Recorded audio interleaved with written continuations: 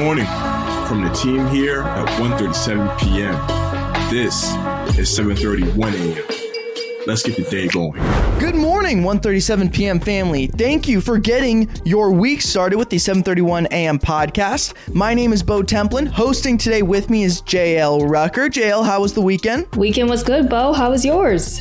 Honestly, it was really nice. Enjoyed some sunshine on Saturday. Did a little cookout in the backyard with some of my buddies. So I was also able to get into the water and surf a little bit this weekend. I'm pretty content, JL. No complaints over here.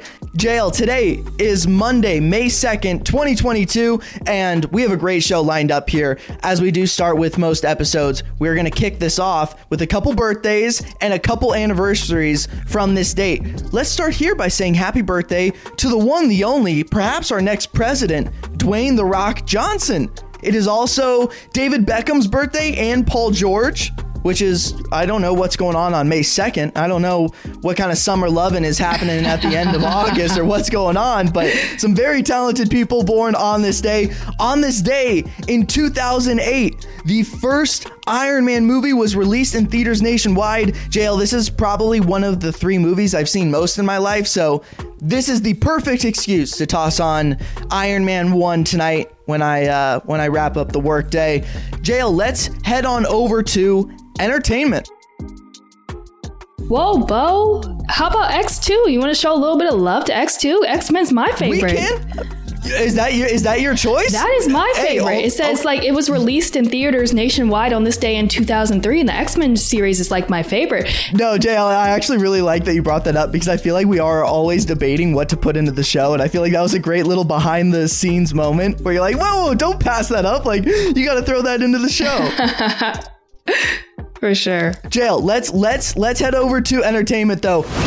Entertainment. Where the Spider-Man director Jon Watts has exited the Fantastic Four movie. This happened over the weekend, so it's not necessarily super timely, but I think it's really interesting to the Marvel Cinematic Universe. Jon Watts, who's directed all 3 of Tom Holland's Spider-Man movies, he was also he was scheduled to helm the upcoming MCU Fantastic Four reboot, but it was announced over the weekend that he's decided to step away. I think from what I'm hearing is that he was just a little tired of doing the superhero stuff, right? He had done it now for pretty much the last decade of his life, and he wanted to explore some other things. It sounded like it was totally mutual. They had no problem parting ways between the two sides. So not surprising, I guess, to get tired of a movie like this, but people are really enjoying his work. So I would imagine they're going to be bummed that he's out of the project. I have no doubt that they will find someone very responsible and very talented to fill in his role. JL, the Met Gala, I'm not even really sure how to pronounce it, is going down. It's trending on Twitter. Give us the details here. Fashion. Well, yeah, Bo, you and I are in the same boat because I hear people say gala, then I hear people say gala, and I'm like, okay, I don't know which one it is. So we'll just stick with Met Gala, but it is tonight, and I finally have an excuse to say that I'm watching it for work. So we have an article on the site that we put up on Friday, and it's recapping some of the best Met Gala looks of all time. And it's funny because you, myself, and Connor, our resident movie expert, we were having just a little conversation on some of the craziest, wildest Met Gala or gala looks that we've seen. And Jared Leto was brought up. He is in the article when he had that model of his head. That was very interesting. But I think the theme that year was heavenly bodies. So maybe it does kind of go along with it, Bo. What do you think?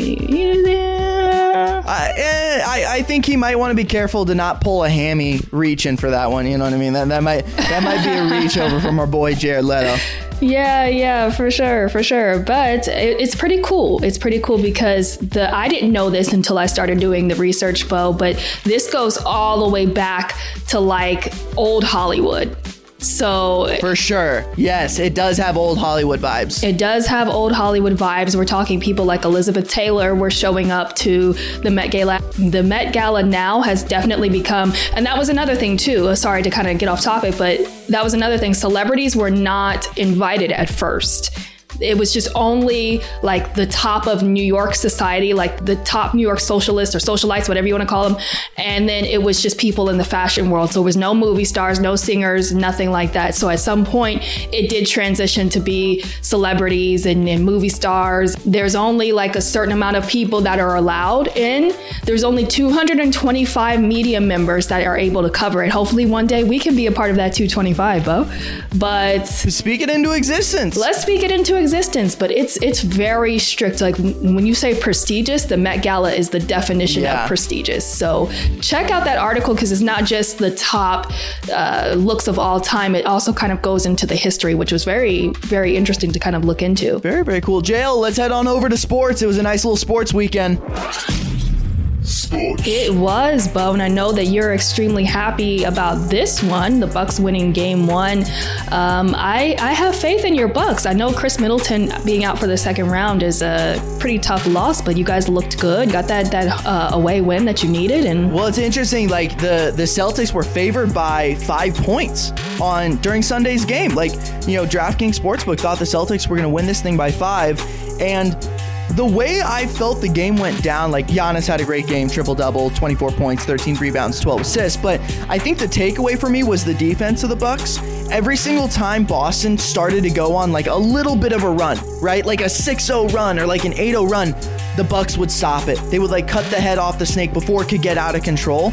And it never felt like the Celtics went on that big like, oh my God, the TD Garden is rocking, Boston's going crazy, the fans are going nuts. They never like got into that zone. And I think that was honestly the big thing for the Bucks. And now if you're the Bucks, you're like, all we have to do is win our home games, right? You grab game 1 on the road, and all you have to do now is win your 3 home games, and you've won the series. So really big start to the series for the Milwaukee Bucks, no doubt about it. And the Warriors-Grizzlies game is going on right now. Yes, and as of this recording, that score is 103-93. It seems like the Warriors have pulled away. Just a few minutes ago, it was a 1-point game, so I guess the Warriors are doing that thing where they just score a lot of points in like a short amount of time.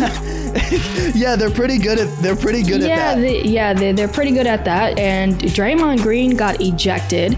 I don't know if memory serves me correctly. He hasn't been ejected since that game in Cleveland, if I remember correctly. Really? Yes. That's his last ejection? I think that is his last ejection, where LeBron stepped over him and he, hit him in the private area. He flailed his arm up. He's like, no one's going to step over. I don't know if you even saw the ejection from Sunday.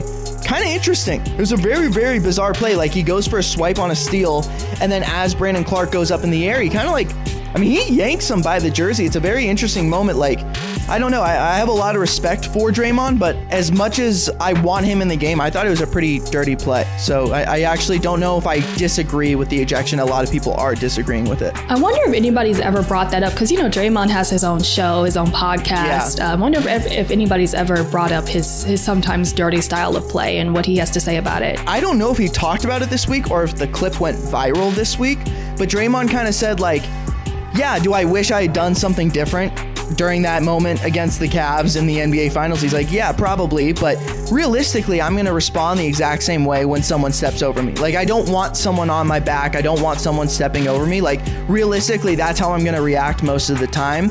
Do I wish it had gone differently? Yeah, but I am who I am.